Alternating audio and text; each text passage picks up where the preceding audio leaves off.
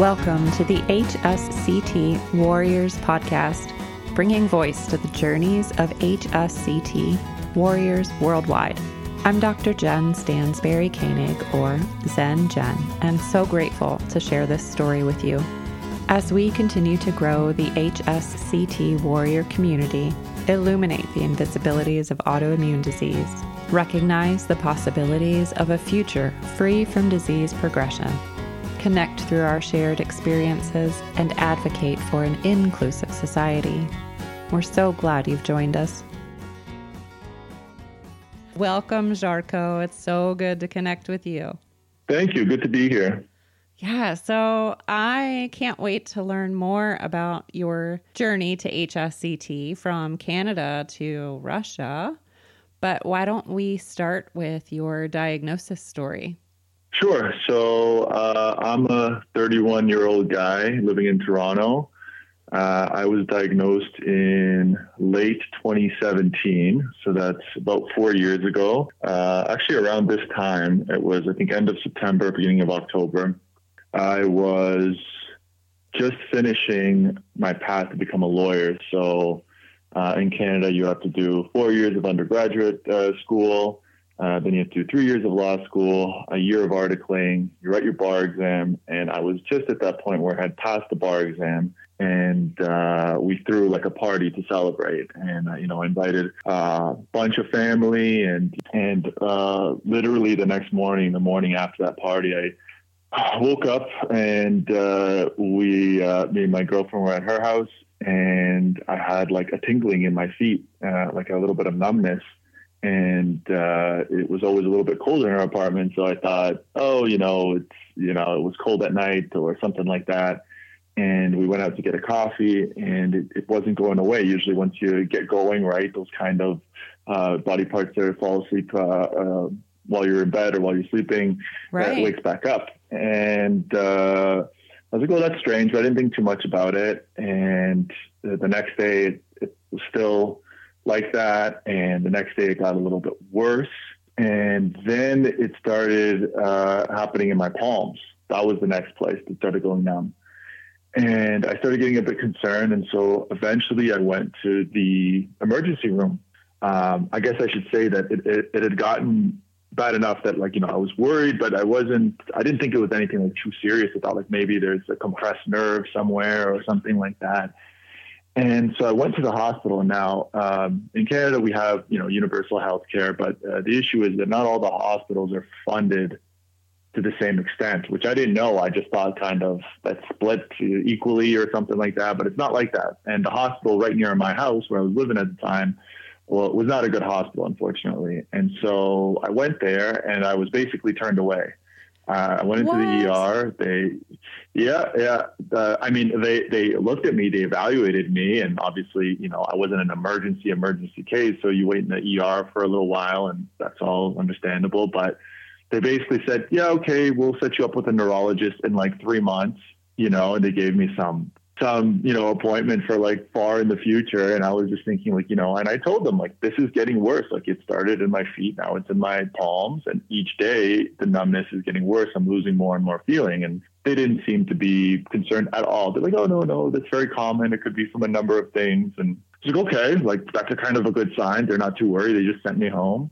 And then the next day it got even worse. And I went back to the ER again.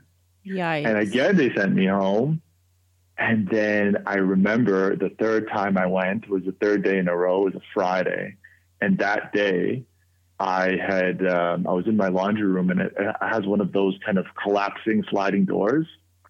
And so I was closing the door, and I didn't realize that a part of my hand was stuck between kind of the two parts of the door that kind of collapsed and then flattened out. Yeah, so ouch. Basically I pinched my hand there really hard enough that it turned like red and purple, but I didn't feel it at all. I only noticed when I went to, walk away from the door and my hand was stuck in it. And I was my gosh. Okay, my hand is so numb that I didn't even feel this. And it would have been really, really painful.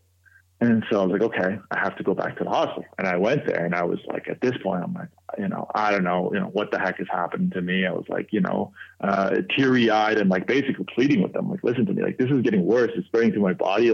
Somebody needs to see me. And finally I got, a good doctor. I think they called him a medicine doctor or something. I thought, aren't you all medicine doctors? Right. No, this is like, internal medicine. And so this guy actually started asking me different questions than all the other ER guys had. And after like a thorough kind of examination and stuff, he's like, okay, we're going to admit you. And I was like, oh, hallelujah.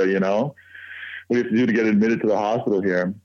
And then things got a little bit worse because they wouldn't MRI me right away because it was Thanksgiving weekend in Canada. And so they're like, oh, there's nobody here to do the MRI. And I said, if I had some emergency, someone's here to operate the MRI. It's not important enough. But each day, like my body's getting more and more numb. And so it started in my feet and then my palms, and it's creeping up my arms and it's creeping up my legs. And so, and you have nobody can tell you what's going on. And so the first night in the hospital, I actually spent in the hallway because they didn't have a room for me. And it was really interesting because this one, I'll never forget him, some random Polish doctor, older guy, is walking by, and, he hadn't looked at me. He you know how doctors are, they're just kind of curious, right? And he just sees me kind of like young guy laying on the bed. There's nothing like obviously wrong with me. And he goes, what are you in here for? And I tell him like, oh, I got this numbness in my hands and feet and it's kind of, spreading. And he kind of like, I can't remember if he looked at my chart or whatever. And he just like spent like 10 seconds kind of thinking, and he's like, MS? And I was like, oh, like, I hope not. Yeah. And so I had to wait 4 days in the hospital where nobody would give me anything. They wouldn't do anything for me. And I had to wait till Tuesday to get the MRI because apparently, it's a long weekend and nobody's working. So finally they get the MRI. And during this time, the neurologist came in and looked at me, and she was convinced that there was nothing wrong with me and that this was a minor thing. And then I get the MRI on Monday, and I was out like eating lunch with my family. Like they'd come, some like extended family had come to visit me. So I was outside the hospital grounds on the picnic table, and someone's like, oh, they got your MRI results. So like literally running back inside, and the neurologist is there. And the look on her face was just like, I knew everything right away. She didn't have a good poker face, let's say. So I knew it was some bad news right away. And she's like, okay, we found some lesions like on your brain and on your spinal cord. And this one on your spinal cord is what's causing, your numbness on your C-spine. And she said it could be a number of things. And one of them is MS, but they were still not totally sure it was MS because I didn't present with like muscle weakness and stuff. I was still had all my strength. I could walk fine until the numbness got really bad where I didn't have any feedback in my legs. So like my legs worked. I could kick. I could, I was doing like body weight squats and all that stuff. Sure. And they kept doing, the neurologist strength test, right, where they see how strong like your kind of muscle reaction is. And all of that was fine, but they still didn't think it was MS. And then finally, once I got out of the hospital after about 2 weeks, and they gave me like a course of steroids and all of that, they gave me an MS specialist, and the specialist said like, this is classic MS. Like, I think back then the definition was, you have to have 2 attacks separated by time and space, whatever the, official kind of diagnosis criteria was. And I had only 1 attack. It was, but he says, this is MS. However, it was still technically, what do they call it? When you have a single attack, they call it something else, clinically isolated syndrome, CIS. And some people get 1 attack and never anything again. Right. And so that was like kind of a hope that I was clinging to after this all happened. Of course. Because they're telling you, well, maybe it's just a one-time thing. And I thought, okay, I didn't have, I retained all of my kind of physical functions. I mean, so I guess I should just explain how far it went. The numbness got so bad, even after they started giving me steroids, it doesn't, work right away. It takes a long time for like your body to calm down. And it was so bad at one point, like my hands were almost totally numb to the point where I had trouble like holding a fork, like that kind of fine motor control I didn't have anymore. And my walking just started to get affected. I could walk, but I didn't feel the bottom of my feet at all. So I kind of had to like walk by, you don't realize how much like internal feedback you have for walking. Yes. Until you lose it. And then when you lose it, you realize like, oh, like, the kind of nervous system has calibrated us over like decades, really, right? Since you're a kid, since you're a baby, this whole system of feedback and where the weight is on your foot and your toes, and you're leaning forward and backwards. And so it got to that point, and then it started getting better. And luckily, I pretty much recovered from that fully. I was left with like numbness and tingling and, in my hands mostly, and with temperature changes, like most MS patients, I would feel it, but I mainly recovered. That's so great. That was my diagnosis, like I said, I think around October 2017, and 2 weeks in the hospital. And then I went home, and it was just kind of like, okay, let's see, how much we're going to recover after that. Sure. And so did you connect with a neurologist who you felt better working with than the doctors in the hospital? So, yeah, I mean, in the hospital, the first neuro that refused, she refused to believe that it was anything serious. And then even after it was, I wasn't really happy with her. So they gave me a different neuro, and she was a really nice lady. And she's like, I'm not an MS specialist, but obviously, she's a neurologist, so she knows a lot about it. And she said, like, yeah, we're going to eventually send you to an MS specialist when we discharge you. So that will be your kind of the person for you. But she offered to continue following me. And I said, I don't know if that's necessary. It's very kind, but she kind of talked me through some of the things. And then they gave me the specialist who was at a different hospital, at one of the more major MS clinics in Toronto, which was at Sunnybrook, for those people who are, in Ontario, Canada, or in the Toronto area. And I guess just to explain a little bit what that neuro kind of his approach was, and I think it's the approach of most neuros, at least in the Western medical kind of setup, it's pretty much deciding which drug you're going to be on, right? There's nothing really else that they can do or that they're trained to do, right? It's just, what kind of MS do you have? And here, the kind of pharmaceutical options. So they put me on, I always forget the trade name, but it's glitarimer acetate. It's the needles basically from Teva, and it's like one of these first line MS drugs. Copaxone, there it is. Sure. Copaxone. They put me on Copaxone, and he says, this doesn't really have any side effects, and it will reduce the amount of attacks you have. And we're going to start you off with this because it looks like your MS isn't like super aggressive, and hopefully this will be enough.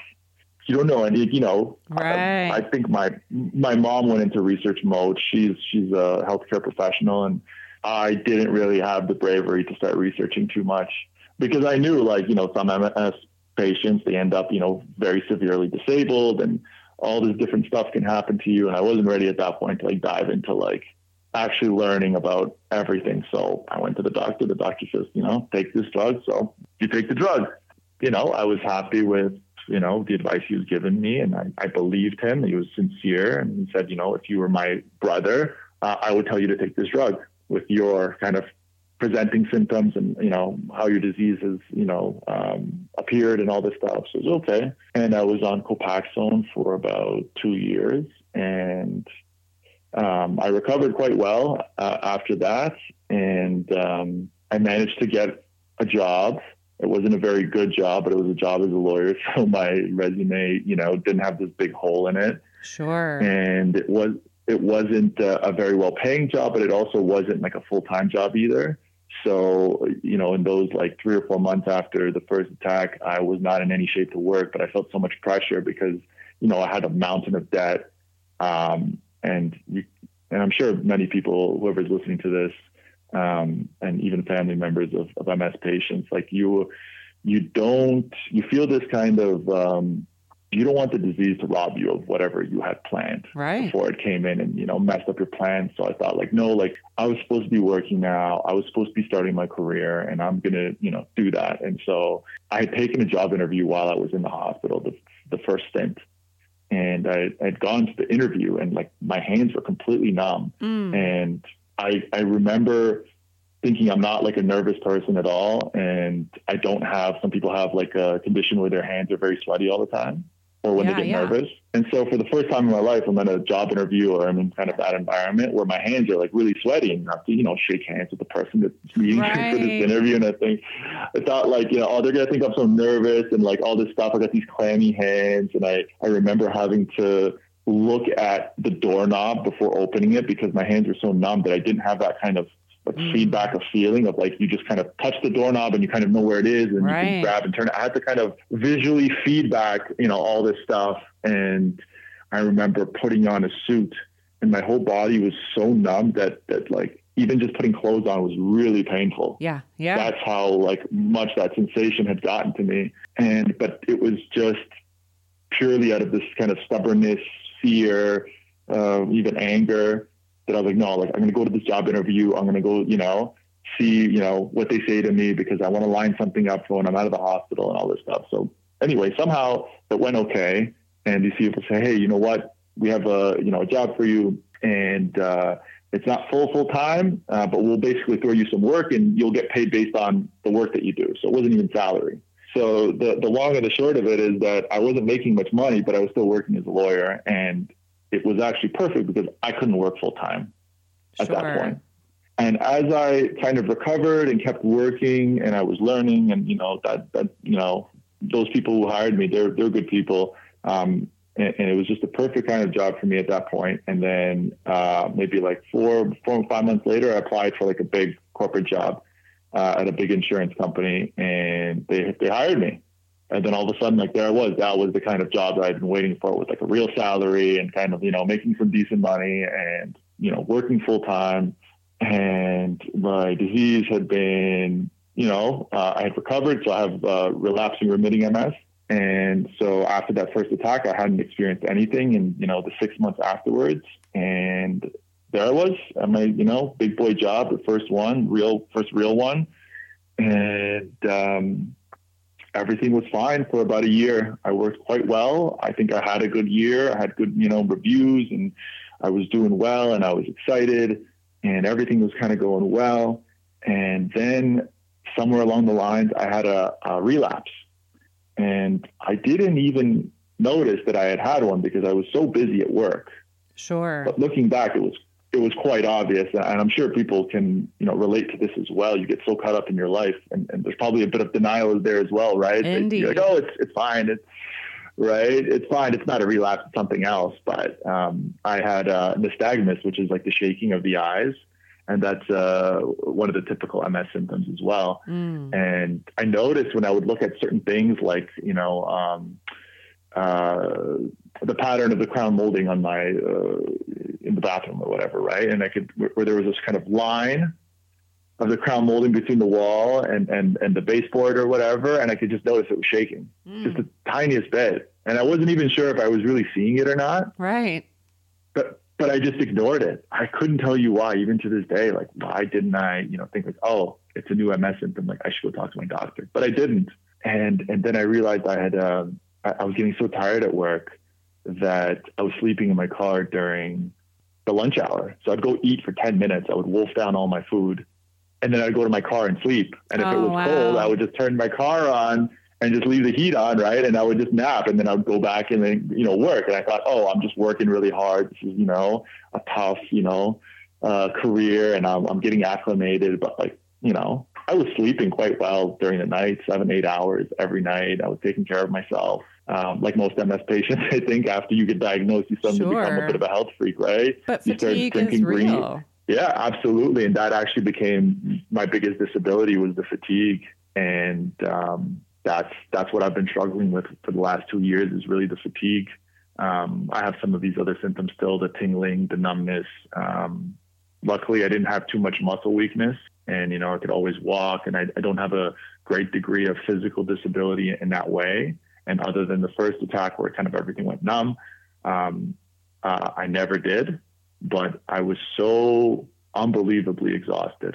And even so after that 1 year at work, I started, my performance started suffering and I just was going down a spiral and I started falling behind. And then I was doing just working crazy hours just to keep my head above water. And, in the law game, as in many other kind of high pressure environments, once you start having to tread water, you start to drown very quickly. Sure. It doesn't work. And eventually, one of my managers said, like, like, what's going on? Like, you're not able to keep up with, what's happening. And I kind of noticed that your performance is going down. And finally, I couldn't even stay in denial myself because, the manager had noticed. So I told her. I hadn't told anyone at work, right? And I hadn't really told too many people in my life. I was in close friends and family. Sure. And she said, well, let's help you get back on track. Because, when you're a lawyer, you got, other people's money and other people's legal interests. So you can't really afford to falter. It's not like, the company loses a bit of money. It's a little bit more right high stakes than that. And so she said, let's get you back on track. And then do you need to take time off?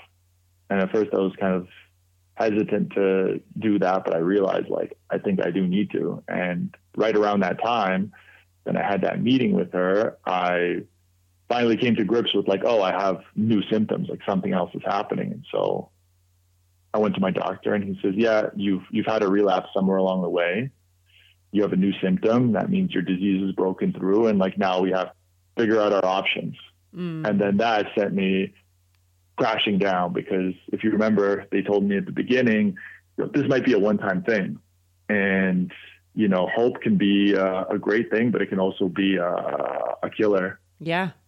And when your hopes are crushed like that you hope that, you're not going to have to deal with anything new. And you realize that, like, okay, like, now, there's no more last ditch option that it might not come back. Like, you have MS, it's going to progress. Most likely it's going to continue progressing. Then you have to really deal with it. And that's when, mentally I took a big hit. Sure. And, so hard. Yeah, it's hard for everyone at any age, right? I read a lot on, the Facebook groups and stuff about people who, they get diagnosed or rather maybe they didn't even get diagnosed for a long time, but they had some small symptoms. And then at, like, age 50, heavy disabilities come. And, I always wondered, like, what's harder, living, a chunk of your life and then dealing with it afterwards, or having it younger, like when it happened to me? I really don't know. It is hard to know or say. So yeah, it's that snowflake, right? Like, everyone's experience is so unique. Absolutely. And I think, obviously I can't speak for how it is for anyone else, and nobody can speak for how it was for me either. But I think one thing that's probably common for people who are on the younger side, having been diagnosed, is that, and I told this to one of my friends because I've been thinking about it for a long time, when all this had happened to me, especially, this part where my doc told me I had a relapse, we needed stronger drugs, the disease is still breaking through, so we're not controlling it. I realized that when it happens to you when you're younger, there's a sense in which you have to deal with your mortality earlier than you might have. Right. And I think this is a kind of human condition thing that when you're younger, you don't think too much about it. I mean, we all think about death. It's something that everybody has to come to terms with. And even when you're young, when you're a teenager, you think about it sometimes, but you're not really afraid of it because it seems so far away, because we all assume we're going to live to that, 87 or whatever the average life expectancy is. And I think it's only as you start to creep up in age that kind of question comes back to you thinking about it. And when you get diagnosed with MS at, like, age 27, and, at that point, like I said, I just finished everything, all of my exams, all of the schooling. And I thought, oh, this is, you got the world by the balls kind of feeling, right? For sure. And then when it happens to you, you're suddenly forced to confront the fact that, like, you're in this body, and this body is decaying pretty much from age, 22. It just started decaying. And you start to realize, like, okay, well, now mine's maybe decaying faster than other people's, and I might have a completely different set of challenges much earlier than anyone else have, and all of this stuff. And then you just think about all of those bigger questions, right? About your mortality and about kind of life itself. And you go through this crazy maturing process very, very quickly, maybe earlier than you might otherwise. Maybe there's, I'm sure there's people who are mature from a young age, and it maybe didn't change them as much as it changed me, but I felt like I aged in a good way, much more in, the last 4 years than I otherwise would have. I feel like a lot of the BS that I might have gone through in my late 20s was cut out because you get put into that situation where suddenly your health is in question and all of that kind of stuff. And suddenly life gets a lot simpler. It distills into like the essential elements very quickly and very starkly. Right. You're not as distracted. Yeah. And when you're laying in that hospital bed and, you can't hold the fork anymore and you start to think of all the stupid stuff that you were concerned with, Right.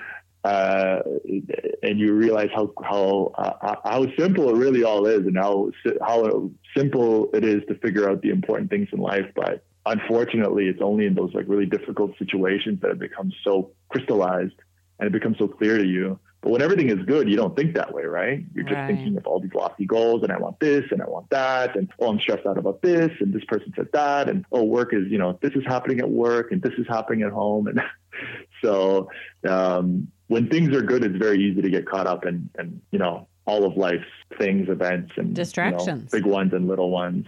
Well, not just distractions, but things that are important, but that you might stress more than is needed about them, or certain things that you might take for granted, right? For sure. And that's a big one. Like the things that you take for granted, your health. I think everyone does that to an extent. It's very difficult not to. Well, and it's so good that you came to those realizations, though, right? Because some people just continue down the path and can't see the importance of self-care. And it's hard sometimes to find that motivation to change so radically or to recognize such a radical shift is imminent. Absolutely. And I mean, I wasn't the healthiest person before my diagnosis. And so I've told this to many people and I'm very genuine about it. There's a lot of good that came out of getting MS for me personally. I know there's people out there who would never say something like that because, they might have had one attack and it completely robbed them of their mobility and, their career. And there's people who have a much harder time than I do. And so I hesitate sometimes to, in a conversation like this, I know that my disease has not been as aggressive or as limiting as other people's. And so I know they have a lot harder time. And so I recognize that it's easier for me to have maybe a better outlook on what's happening to me. But nonetheless, it's hard for everybody in one way or the other. And I realized that ultimately there are some good things that came out of it. And one of them is the kind of health consciousness that I developed afterwards. And not just about what's going to affect MS, but mental health and kind of approach to protecting your mental health and keeping a good state of mind. And all those things came about because when you're dealing with MS and you have these insidious symptoms like this tiredness, like you don't even know whether it's real anymore, right? And yeah. Am I tired? Have I just been eating too many sweets the last 3 days? Am I not going to, you don't know what's what anymore after a while. And you forget what you felt like before. Yeah, that's all the you truth. have is some kind of vague memories that, I used to work all day and I'd come home and all this stuff. And the most reliable kind of record that I have of how it was before was my girlfriend, because she was with me before, I got diagnosed before the first attack happened. So she's like, well, she has an idea of what kind of my day was like and what my energy levels were like and how it was before HSCT and how it's after and all this stuff. So there are some good things that came out of it. And I try to focus on those. Obviously, I'm not going to wish, if I could have the opportunity, I wish it didn't happen, but I don't think about that too much. I think about more the positive things that came out of it and kind of be grateful that, I was always saying, maybe I would have continued living in certain ways that I was being unhealthy, and maybe those would have continued had I not been diagnosed. Sure. And, I cleaned up my diet a lot and I took a lot of things more seriously. And this might have saved me from a worse fate. You never know. So that's true. That's the way I choose to look at it. And I try to focus on those things. That's very and making positive. the best out of what it is. Yeah, it's a very positive outlook. So I think that's the only way that you can handle it is the positive outlook, right? Because the bitterness will eat you up, and everybody has it, I think. And it takes time to deal with those feelings of anger, bitterness, resentment, the why me that every sick person asks when when they get the bad diagnosis, right? Everybody goes through that, and everybody has their path for dealing with it. And in the end, you realize that victim mentality doesn't help you at all. Hopefully. It's just a necessary step to getting to the part where you just accept it and you just decide what is the next best move that I can do, and how do I help myself, and how do I, live my life to the fullest, which is a kind of stereotype cliche, but cliches are cliches because they're so common and because they actually do usually, or at least in some part, get to the truth of the matter, which is a very simple thing. Well, and help us explain our human experience. So I'm curious then how you came to find HSCT as an option. So referring back to kind of my little story, when I realized that I'd had, a second and possibly a third relapse, and I hadn't even kind of consciously realized it. And then I talked to my neurologist, and he says, okay, you've had a relapse, and now we want to put you on a stronger drug. So that's when I said, okay. And at that point, I went off work, tried to decompress from like a kind of stressful environment, and I threw myself into the research side of things. And so I looked at the drugs that he was recommending to me. I think some of them was like, one of them was Mavenclad, I think, which is like a kind of chemotherapy agent. And then there was Ocrevus, which is a very popular one. And so he says, I would recommend one of these two. And in my opinion, they're kind of similar efficacy. But, you can decide kind of which one you want to do. And so I started diving into the studies, right? Into the medical journals to see kind of what the results were for some of these drugs, and kind of, I'm not a biologist, but I can read a study and see kind of, Sure. You can read, there were this many participants and this percentage of them experienced a relapse, and this is the kind of, all that kind of stuff. So I could get a basic understanding of them. And actually I encourage everyone to do that.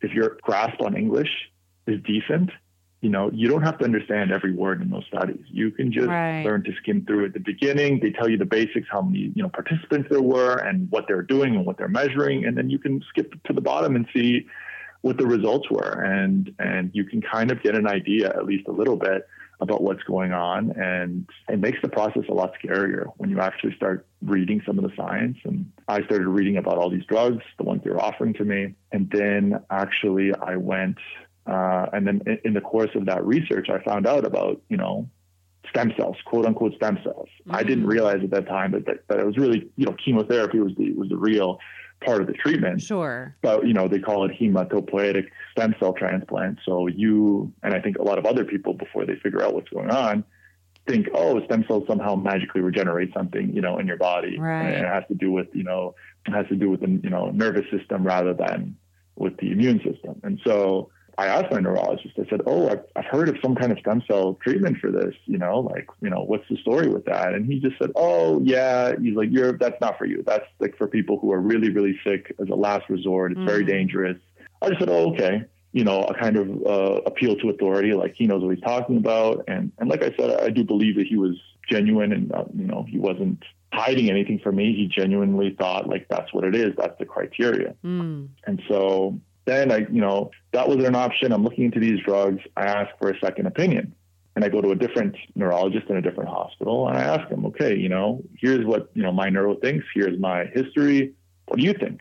And he says, well, I think you should go on this other drug. The first neuro said, drug A and B. And then this guy said, well, I would use drug C or D, and acknowledging that drug A and B are also fine. But in my experience, these are, better. So I said, oh, and then I started to see the picture that like these neuros are just kind of giving you their experience based on like, what the pharmaceuticals can do for you. And I was even going to go for another referral to like the Mayo Clinic and pay out of pocket. And I thought, why would I waste this money? They're just going to do the same thing, right? These doctors in the Western world are all trained in the same general way. And maybe there simply isn't anything else they can do.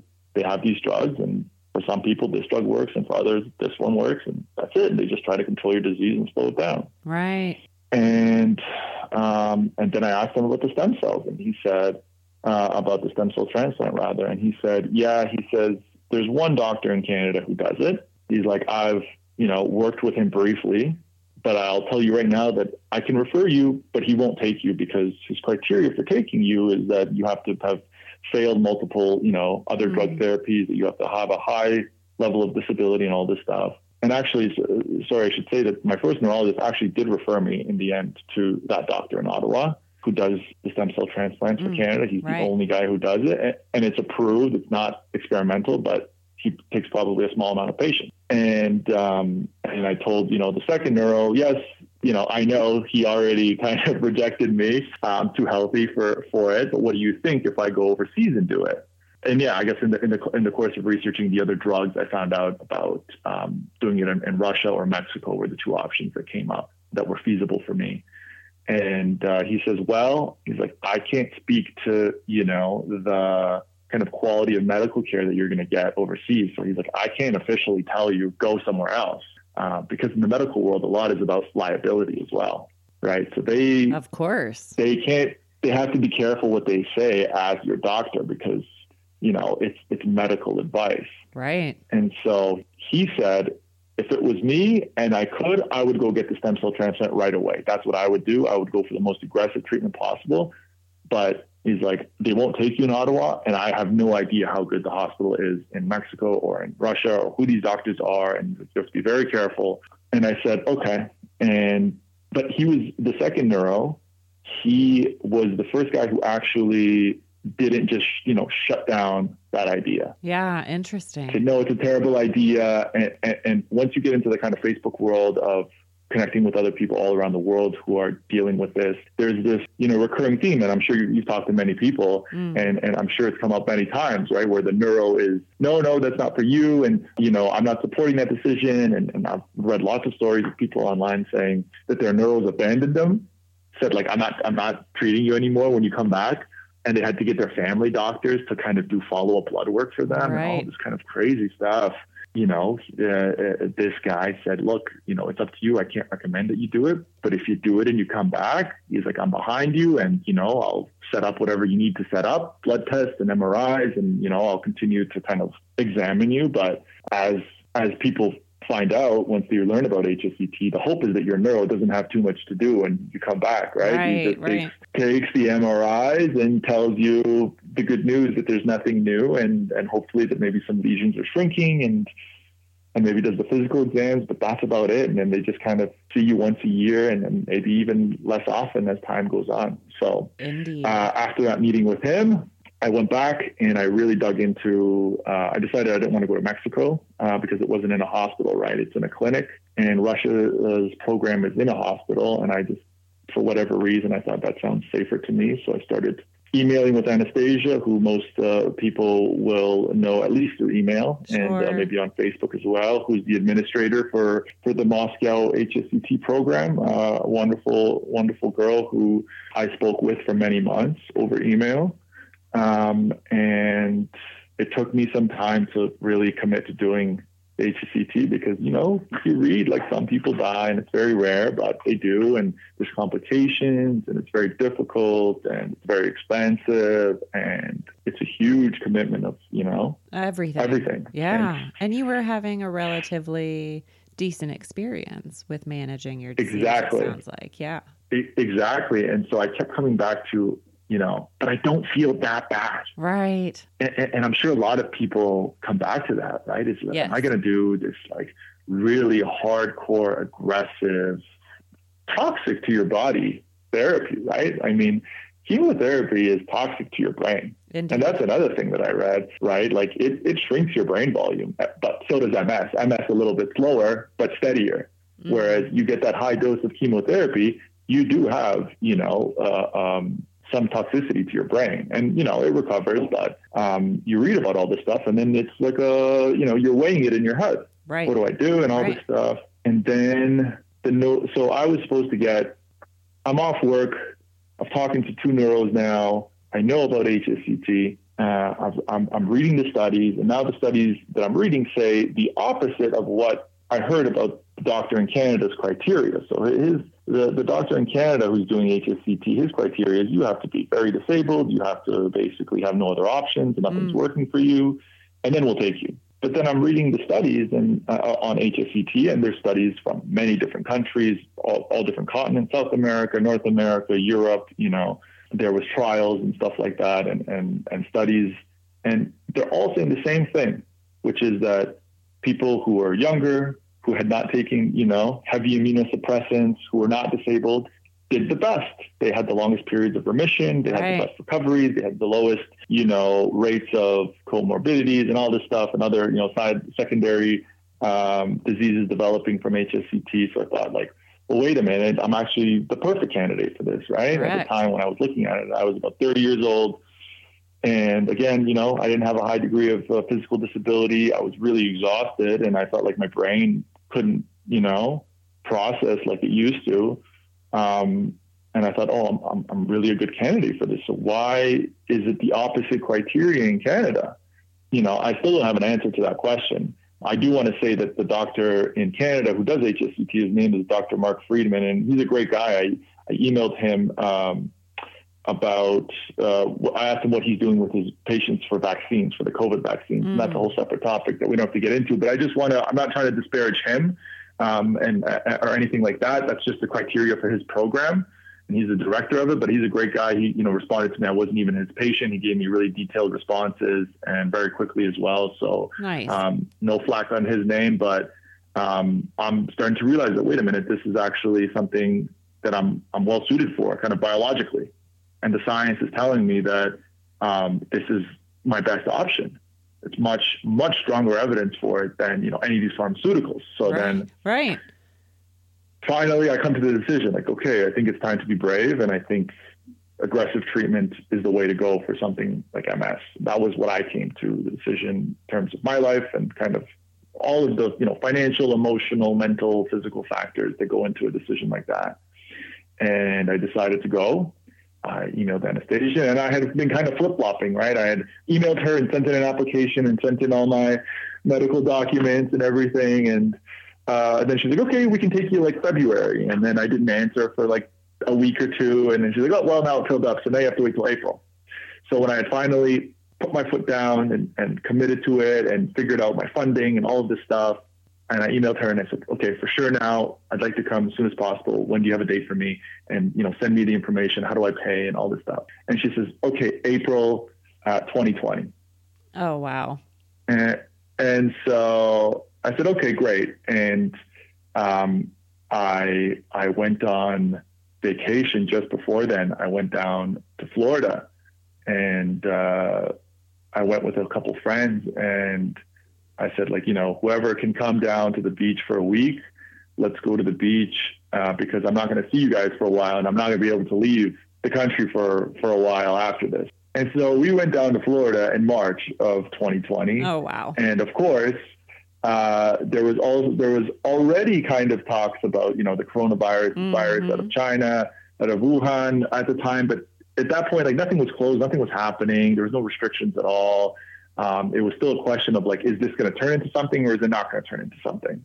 And in those 7 days that we spent in Florida, it went from like, nothing's going to happen to like, there's no more toilet paper in Walmart in those 7 days. And it was really funny to see because the first day we went, you show up there and okay, let's go buy some food and whatever. And it was fine. It was normal. And then on the 7th day, it's like, it's like one of those movies where a deadly virus is breaking out. So you were living it. Yeah. And actually, I think like on the 4th or 5th day, right in the middle of that vacation, it dawned on me when they canceled like the NBA season and things were starting to shut down. And they were talking about shutting down flights. And it dawned on me, like, I'm not going next month. Oh, gosh. And I remember just like sitting in my bedroom in the place that we were staying. And I just started crying. And I didn't, I guess I had realized already at some point before then, but it just hit me in that moment that like, oh, like I don't get to go now. And after like going through all of this kind of deliberating and research and, should I go, shouldn't I go? And then I was supposed to go in February, but I just slightly hesitated. And then, the slot was gone. And now like, I can't go at all. And it was a really bitter pill to swallow in that moment. And we drove back home and we come back to Canada, me and my friend. And it's like, there's nobody on the road. It's like this weird, like, feeling. And then, like many other countries around the world, we were in lockdown. And then, for the next year, it was basically that COVID year, that strange year where like nobody left and all this change happened. And I was just in limbo where I was still off work. I was still, just exhausted all the time. And then I'm waiting to go get this treatment, but I didn't want to take any drugs because number one, they tell you to get off all the drugs. Right.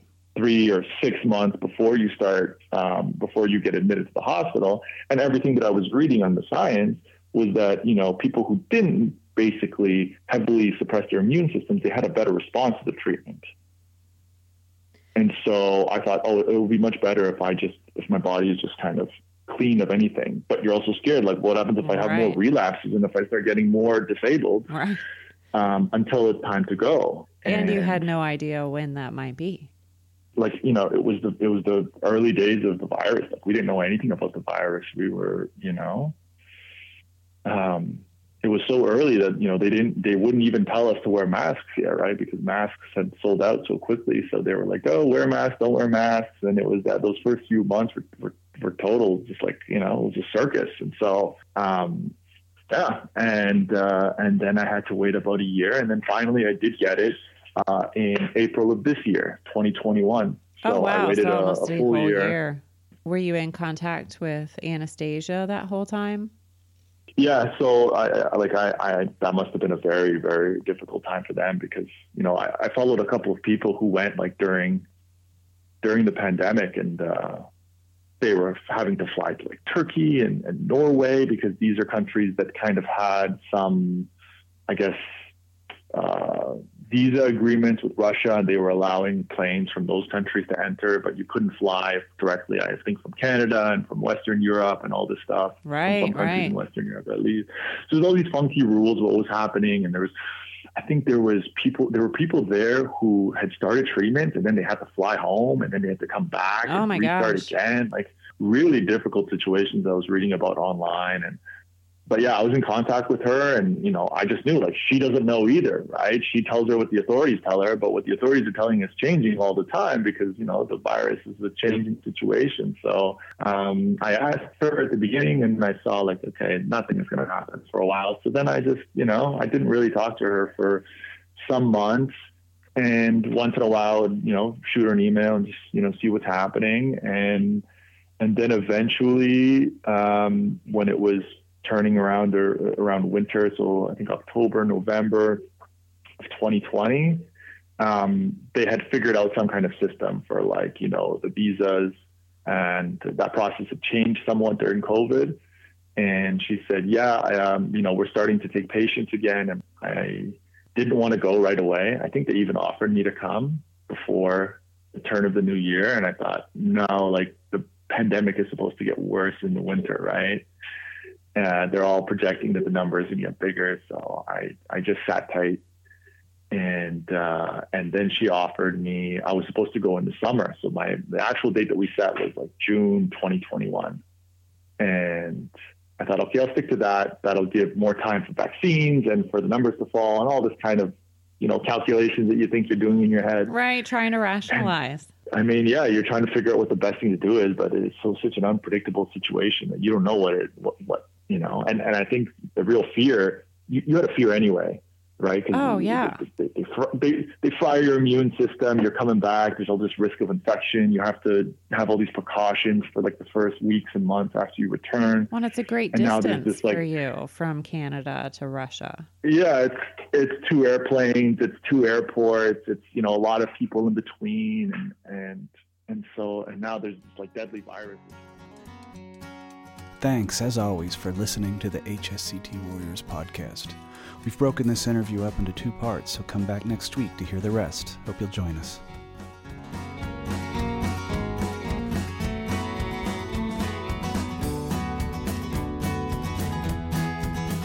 Be sure to visit hsctwarriorspodcast.org, where you can find notes from today's episode, submit ideas or feedback, and connect with resources and the HSCT Warriors Incorporated nonprofit.